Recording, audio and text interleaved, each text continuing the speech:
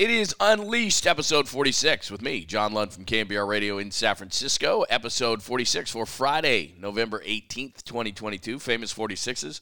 Doug Plank, remember him with the Bears. Tim McDonald, the former 49er. Delaney Walker, 49er. Todd Christensen, Raider. Lee Smith, Hall of Famer. And, of course, Woody Kirk Reeder. Famous 46s for episode 46. Warriors panic at an all-time high. They've done this before, right? Is Durant the answer? His name keeps coming up. The pack won't be back, and that's good news for the 49ers. Get in my belly, and one for the road, the Judge Ball. Let's go.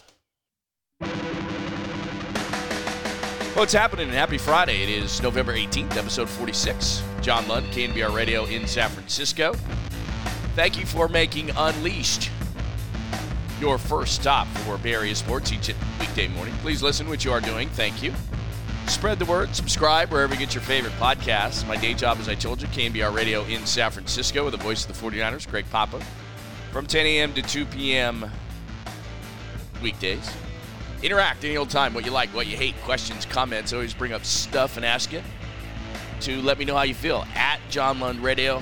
It's on Twitter, Instagram, all the places that you like to be. So make sure that you hit me up. And if you are new to the podcast, thank you very much for making the time. We appreciate you stopping by. If you are new, we do a few different things. We use a lot of sound. We have a lot of fun. Love to get interaction, as I said.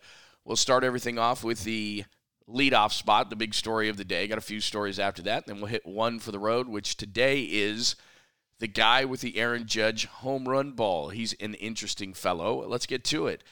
Start off with, of course, panic. Not at the disco, but with the Warriors. It's today's big lead. Ladies and gentlemen, can I please have your attention? I've just been handed an urgent and horrifying news story.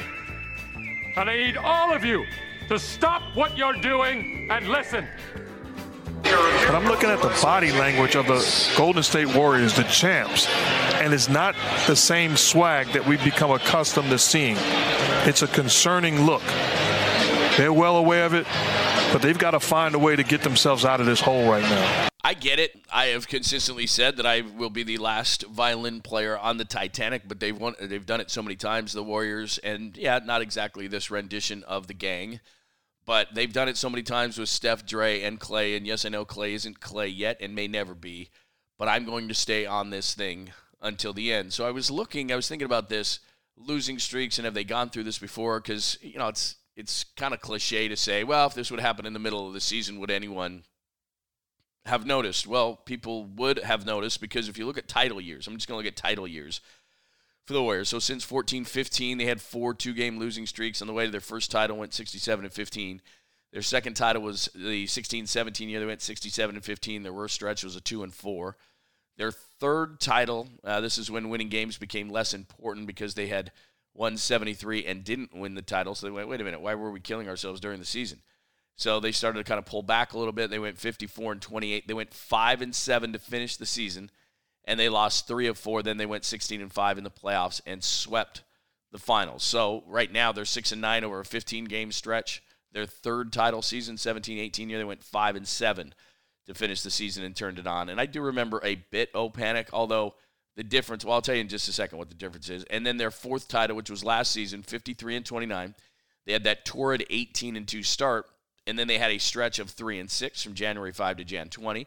They won 9 in a row. Then they lost 4 of 5. They lost 5 in a row from February 27th to March 7th. And from February 27th to March 30th, and this is a huge stretch, February 27th to March 30 last year, en route to winning a title, they went 5-12. And over that time, they had losing streaks of 5, 3, and 4 games. So last year they had this go on, and we have short memories. You don't remember what was going on. I do remember panic at the disco last year when they went 5-12, but here's the major difference, because I did this to say, well, they've done this before, it's just the beginning of the season. They really haven't, because in those cases where I talked about the losing streaks, there was somebody who was hurt, whether it was Steph, whether it was Clay, whether it was Dre, somebody just wasn't right.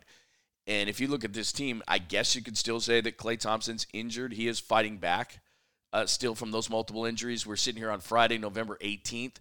Clay is 4 days away from the 2-year anniversary of the Achilles. That was also the time. That was also the day that they drafted James Wiseman. November 22. Remember, this was all the pandemic and all this weird stuff. I know that the draft is normally in June, and we forget quickly, but that was not a great day in Warriors history. Drafting James Wiseman over LaMelo Ball and Klay Thompson tearing his Achilles. That was on November 22nd. 2020 in the midst of the pandemic. So that's where they found themselves. So I tried to go back and look and say it's because it's the beginning of the season and we wouldn't notice. But really last year you could say 5-12, but they had injuries at the end of last season and going into the playoffs, people didn't think they were going to win a championship. So that's the closest they've gotten. Last year's 53-29, where they got off to that 18-2 start, and that really did raise expectations, and then after that, with the losing streak, people going into the playoffs, everyone kind of went, I'm not sure about this team. But I'm staying on board just because of Curry's Curry, and Draymond Green gets motivated. He's just not motivated early in the season. He's playing okay, but he was not good in Phoenix. Clay is the biggest question mark, and then the young guys. And the one thing I'll consistently say before I get into something that we've been talking about a lot on KNBR and could be the answer, or maybe you don't want to do it, at John Lund Radio, you can always hit me up. But what they've got to do and what Steve Kerr's got to do is they just have to bite the bullet and play the young guys. JaMychal Green is not a backup 5. He's not a backup anything. The last couple of years of his career, he's found himself out of the rotation by the end of the season. I don't love the pickup, and I could look stupid by saying this by the end of the season. Dante DiVincenzo is just okay. You drafted these guys, and I understand you got to earn the minutes, but Klay Thompson isn't playing like Klay Thompson, and he's still starting and he's still finishing games. So he's not exactly earning the minutes, and I love Klay, and it pains me to say it, but that's just a fact. So I understand that he's got a lot of pelts on the wall, and that's the difference between him and the rookies. But reality is James Wiseman's better than JaMychal Green as the backup center.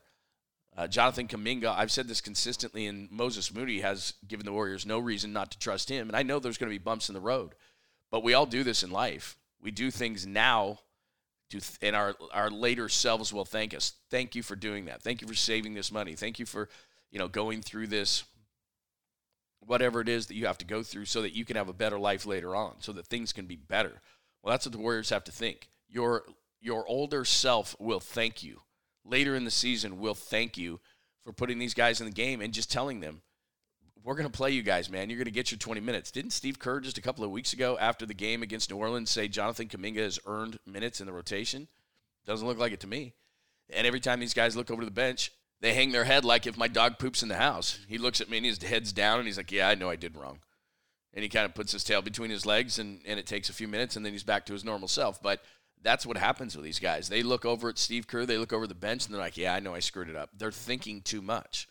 They've just got to say, look, we made this commitment to these guys. We let Otto Porter go and Gary Payton II go and Damian Lee go. And those guys individually, you'd say, yeah, that's not that big of a deal. But collectively, they gave them something off the bench, and that's one of the differences of the season. Would they not be 6-9? I don't know.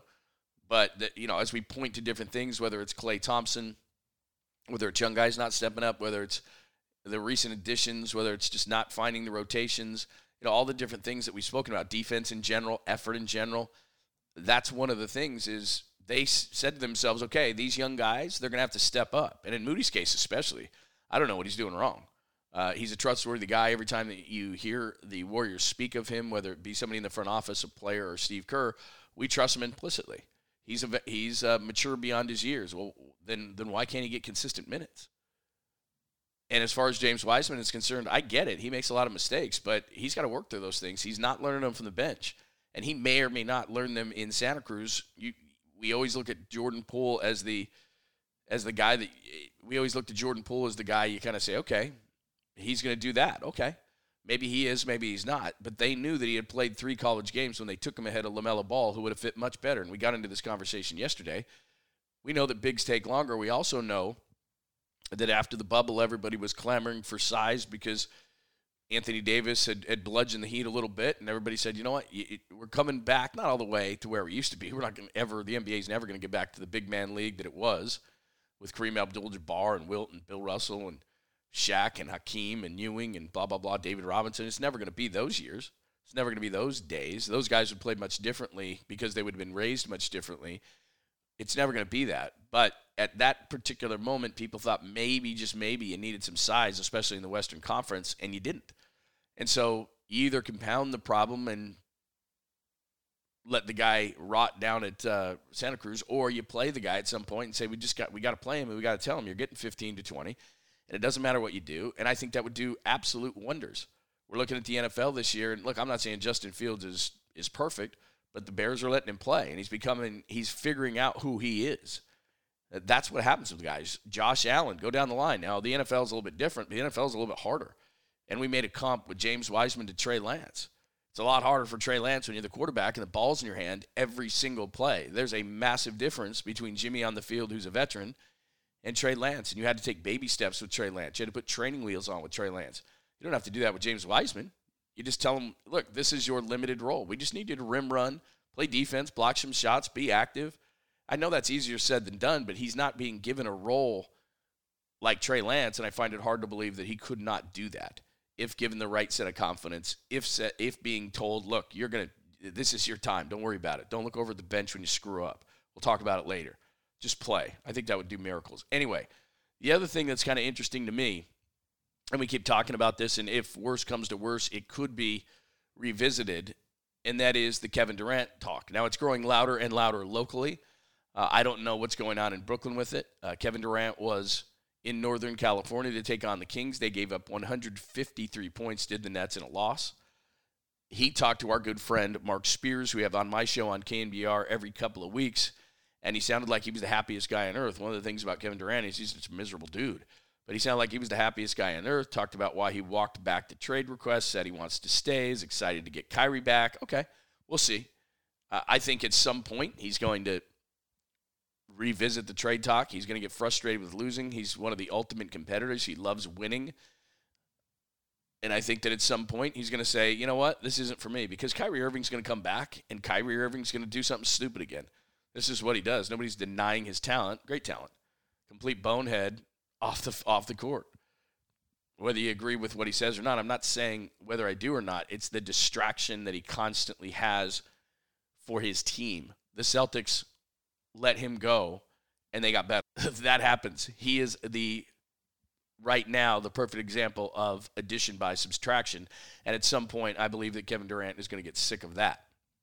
So we were just talking yesterday on the show on KNBR that, okay, Andrew Wiggins has to be in the deal because he makes $33 million. Durant makes $44 million. You got to make the salaries match up. So he's got to go in. Wiseman makes $9 million. I don't know what the Nets think of him. And then you either put Poole or Kuminga in there to round it out, and it works out perfectly. Now, in my world, I put Cam Thomas coming back the other way, a shooting guard for Brooklyn. This probably never, ever happens. But we constantly say, oh, that's not going to happen. James Harden got sick of it, and he wanted out. You see superstars do it all the time. And Durant, while he wanted out and the Nets said no bueno, if he really digs his heels in like some superstars do, like many have, the organization at one point has no choice. Now, he could go behind the scenes and say, look, I can either do this publicly and hurt your leverage, or I could do this privately, and I would just like to go back to Golden State, and they're going to give you the best offer. Now, in the offseason, according to some, they wanted all the young guys and all the picks and all those things. They don't have leverage like that, especially if Kevin Durant says, I want to go. So you'd be looking at a starting lineup of Durant, Curry, Dre, Looney, and Clay. Did I say Clay twice? No. Durant, Curry, Dre, Looney, and Clay. I said Cam Thomas. I don't know if he'd come back. He's a former first-round pick, and he could score decently.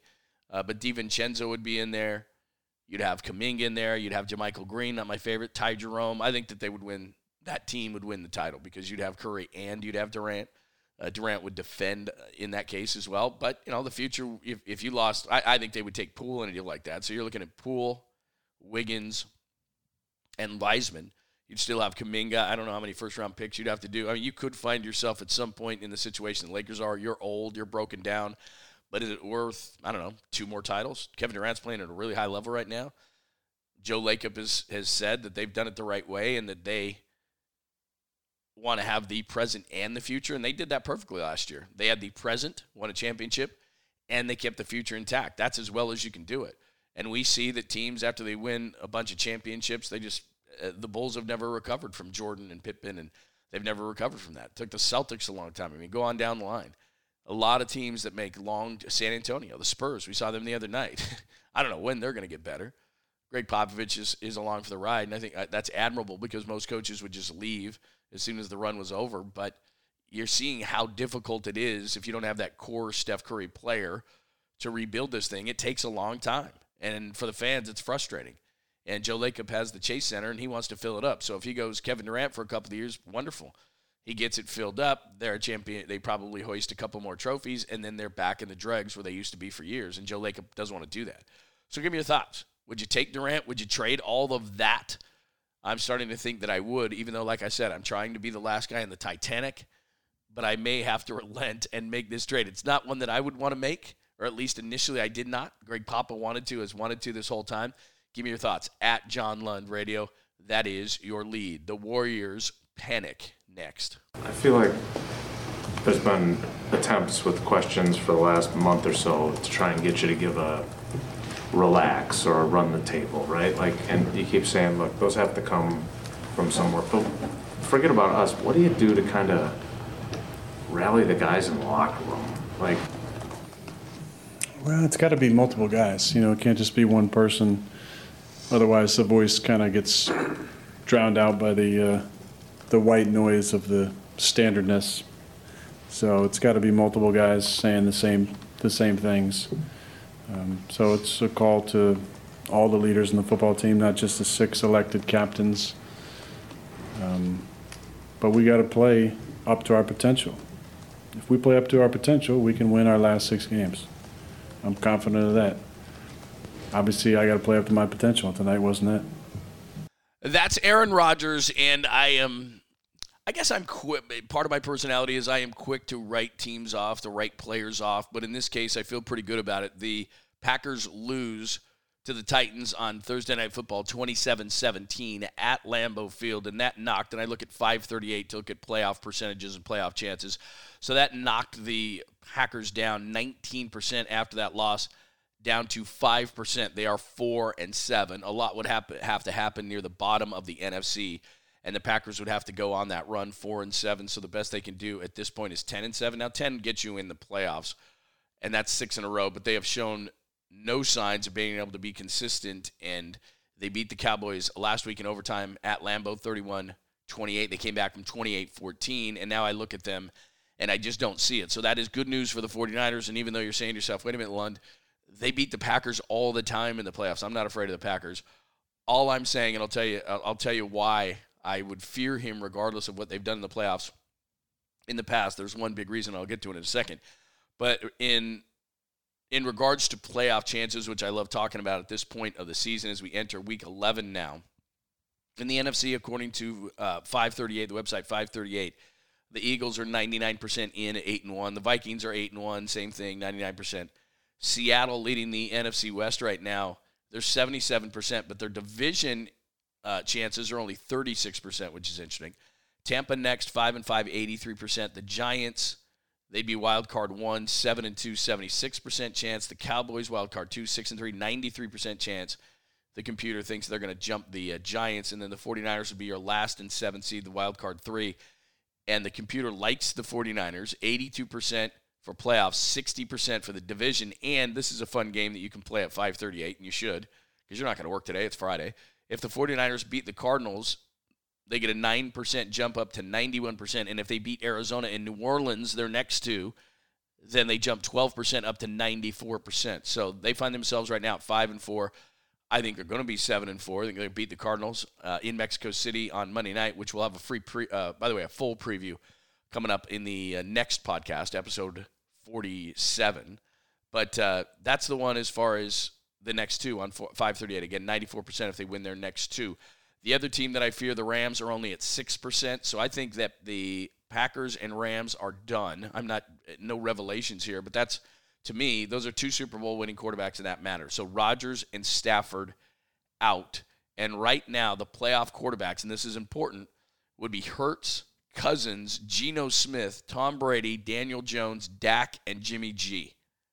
Hurts, Cousins, Geno, Brady, Daniel Jones, Dak, and Jimmy G. the quarterback isn't everything. I understand that. There are teams there. The Eagles, for example, they have a really good defense. They added in Ndamukong Suh yesterday, which I wanted him for the 49ers. But Cousins hasn't proven in the playoffs. Geno hasn't proven in the playoffs. Daniel Jones hasn't proven in the playoffs.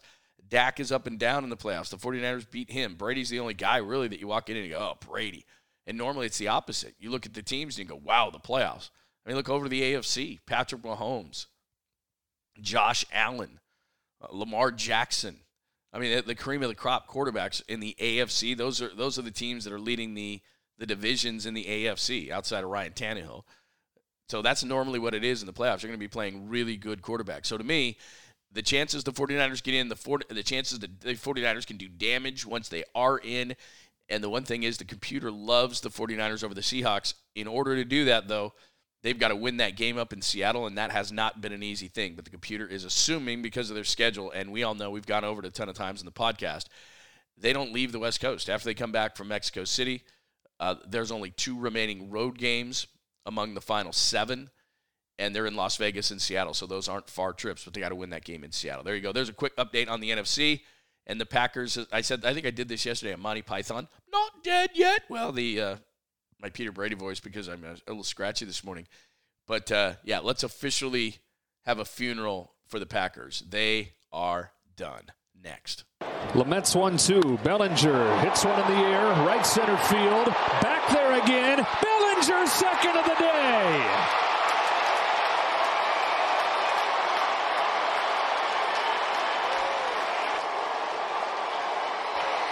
Why would I be playing a Cody Bellinger home run? Well, I could look stupid, which is nothing new to me, by later in the day, but it is Friday morning when I record this podcast, Unleashed, with me, John Lund from Canberra Radio in San Francisco, and it is episode 46, by the way, at John Lund Radio on Twitter and Instagram. Hit me up, and I'll use the best ones on the podcast. So I'm recording this Friday morning, the 18th of November, so this may already be done, but the fact that the Dodgers are waiting so long to offer or not offer Cody Bellinger a deal is noteworthy. It's projected to be at about $18 million. He could get non-tendered, which would make him an automatic free agent. He is, as you know, the 2017 Rookie of the Year, 2019 MVP. In his first 3 years in the majors, he averaged 40 home runs in his first 3 years. But in his last 3, he's only hit 195 with a 642 OPS. He has not been good. You know that. You're a Giants fan. However, the thing that's interesting to me is that, and why teams may or may not be interested. Now, John Morosi said yesterday if they didn't offer him a contract, the Cubs, the Blue Jays, and Yankees, among others, may be interested in him. But the Dodgers do know how to develop players. As much as you may not like them, you have to give them that. So despite his tools, I'm a little skeptical that Cody Bellinger could get back to 2019 levels. But he is what the Giants are looking for, even if he's just good and not 2019 MVP good. He's a 25 to 30 home run guy. He could hit 230 to 240, I think. He's athletic. He has center field abilities, and he's above average. He's got speed, way above average defense. And I'd rather pay and take a chance on Cody Bellinger as a well-rounded player if they can get his bat going versus Jock Peterson, who I still scratch my head over. Nothing personal, Jock. Love you. Love everything he does. Love him as a person. I've had him on the show before. He's a great guy, but he's a one-dimensional player. He's a designated hitter. He's not a good defensive player. He wasn't in good shape last year. He's an up-and-down, inconsistent player. He's everything that the Giants said they were trying to get away from, and they just gave him $20 million. And the Dodgers are sitting there going, do we want to give Cody Bellinger $20 million? I would. Farhan Zaidi was obviously in the front office for the Dodgers when Bellinger was around. Everybody seems to like him. Everybody seems to praise his work ethic, so it's not that. This all goes back to a home run that he hit in the playoffs against the Braves, and he was doing those arm things that they do where you hook the arms, and it was a big home run. It tied up the game at 3. And that's when he hurt his shoulder, and he hasn't really come back from it. Now, maybe he's beyond that, and it's just weird. I don't know. But I'm just going to say that I would take Cody Bellinger. I would take a chance on Cody Bellinger. Would I take a $20 million chance on Cody Bellinger? I guess I just said I would. They already signed Jock Peterson to $20 million. So for what you could have had Aaron Judge for, maybe I'm talking myself out of this, for about $40 million a year, you're getting Bellinger and Jock Peterson. Is that money well spent? Would you want Belly? Give me your thoughts at John Lund Radio. And by the way, in his 2025 predictions, we have Jim Bowden on the show all the time, the former general manager of the Washington Nationals. and the Cincinnati Reds. And he was on our show the other day, and he works for The Athletic, among other things, Sirius XM Radio. In his 25 predictions, he didn't put a lot on the Giants as far as free agents. I didn't see anything, as a matter of fact.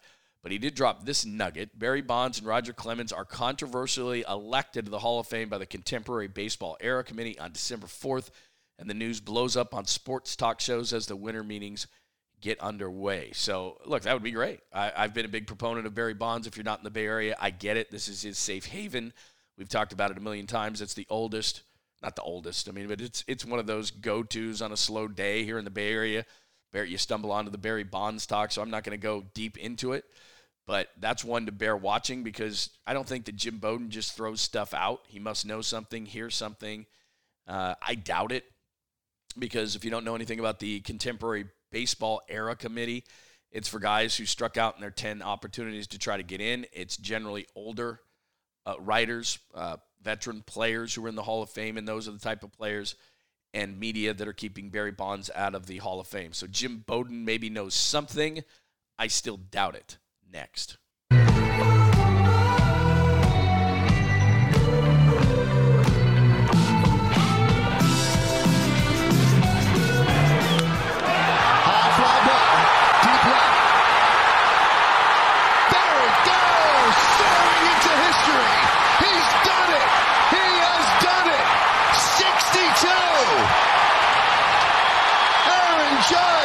Is the American League single-season home run leader.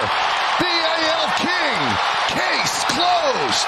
Michael Kay on the Yes Network. That was the night in Texas where, of course, Aaron Judge, by the way, who was named on 28 of 30 ballots and won the MVP, and we're still waiting for his hot stove to heat up, although I'm on record on the podcast, not on my show on KMBR, to be skeptical now of Aaron Judge coming to the Giants, where I was once optimistic, but we'll see on that one. But this story is about the home run ball. Corey Yeomans is a 35-year-old from Dallas. He's the one who caught that ball, that 60-second home run ball.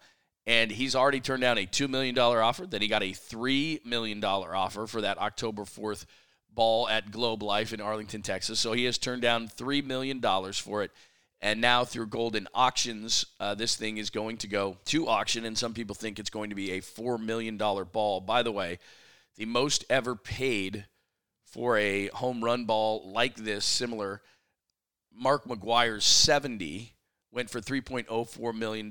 So I would imagine that this, just because given that things go up and up and up, that this guy probably, he's a smart guy, he's a financial guy. He said he's not a multimillionaire or anything. There was some early speculation that he had quite a few bucks in his pocket. He's denying that and saying that he does not, but which is a smart thing to do, because you don't want people to know you're a rich guy, because people do weird things. But anyway, I digress. So he says after weeks of deep conversations with his wife and sports reporters and his lawyer, they decided to go with Golden Auctions and put this thing up here in a couple of weeks. And it's going to be interesting to see, because $3 million, I don't know about you, at John Lund Radio, if somebody offered me $3 million for the ball, I'd take it. There is a little bit of a controversy. Some people think he should have given it back to Aaron Judge. The night he caught the ball, the Yankees got a hold of him and said, hey, here's a bunch of memorabilia, and here's a bat, and here's some signed stuff. And he, I think smartly, said, look, it's a lottery ticket. Let me think about it. They ushered him out of the stadium, and he came back and said, thanks, but no thanks. And he's gotten those $2 and $3 million offers. To me, I'd have done the same thing. We got to get into a big conversation about it on my radio show on KMBR, which is, you should give the guy the ball back. You know, it's historic. It's his. It's not yours. I would say in possession's 9/10 of the law. He didn't steal it. It was hit to him. He caught it. He made the play. A lot of people would have bungled the play. It's a $3 million lottery ticket flying right at you. A lot of people would be nervous. I think most people would say to themselves, I'd catch it, no problem. I don't know. It's a $3 million lottery ticket. There's a bunch of people jumping all over you, and there's no pass interference when it comes to a lottery ticket. And that's why they literally grabbed him and said, you got to get out of here, man. They authenticated the ball and got him out of there. So we'll see what it goes for. I would have sold it for $3 million. There's no question about it. I wouldn't have gone through the hassle. $3 million is a ton of money. Uncle Sam gets his chunk. I think to myself, hey, you know, I get a couple of $1 million out of this home run ball. Not too bad. I don't have to go through the publicity of it. Maybe he gets $4 million. Maybe I'd be down $1 million. What would you do? Would you have given it back? Would you go to auction? Would you take $3 million? That is today's one for the road. And that is Unleashed. Episode 46 for Friday, November 18th, 2022. Thanks for listening. Please subscribe. Hit me up on my day job. KNBR Radio in San Francisco from 10 a.m. to 2 p.m. and interact any old time at John Lund Radio. Episode 47, which will drop on Monday morning, we will have a full preview of the 49ers and Cardinals from Mexico City. That's it. Episode 46 for Friday, November 18th with me, John Lund, only on the Locked On Podcast Network.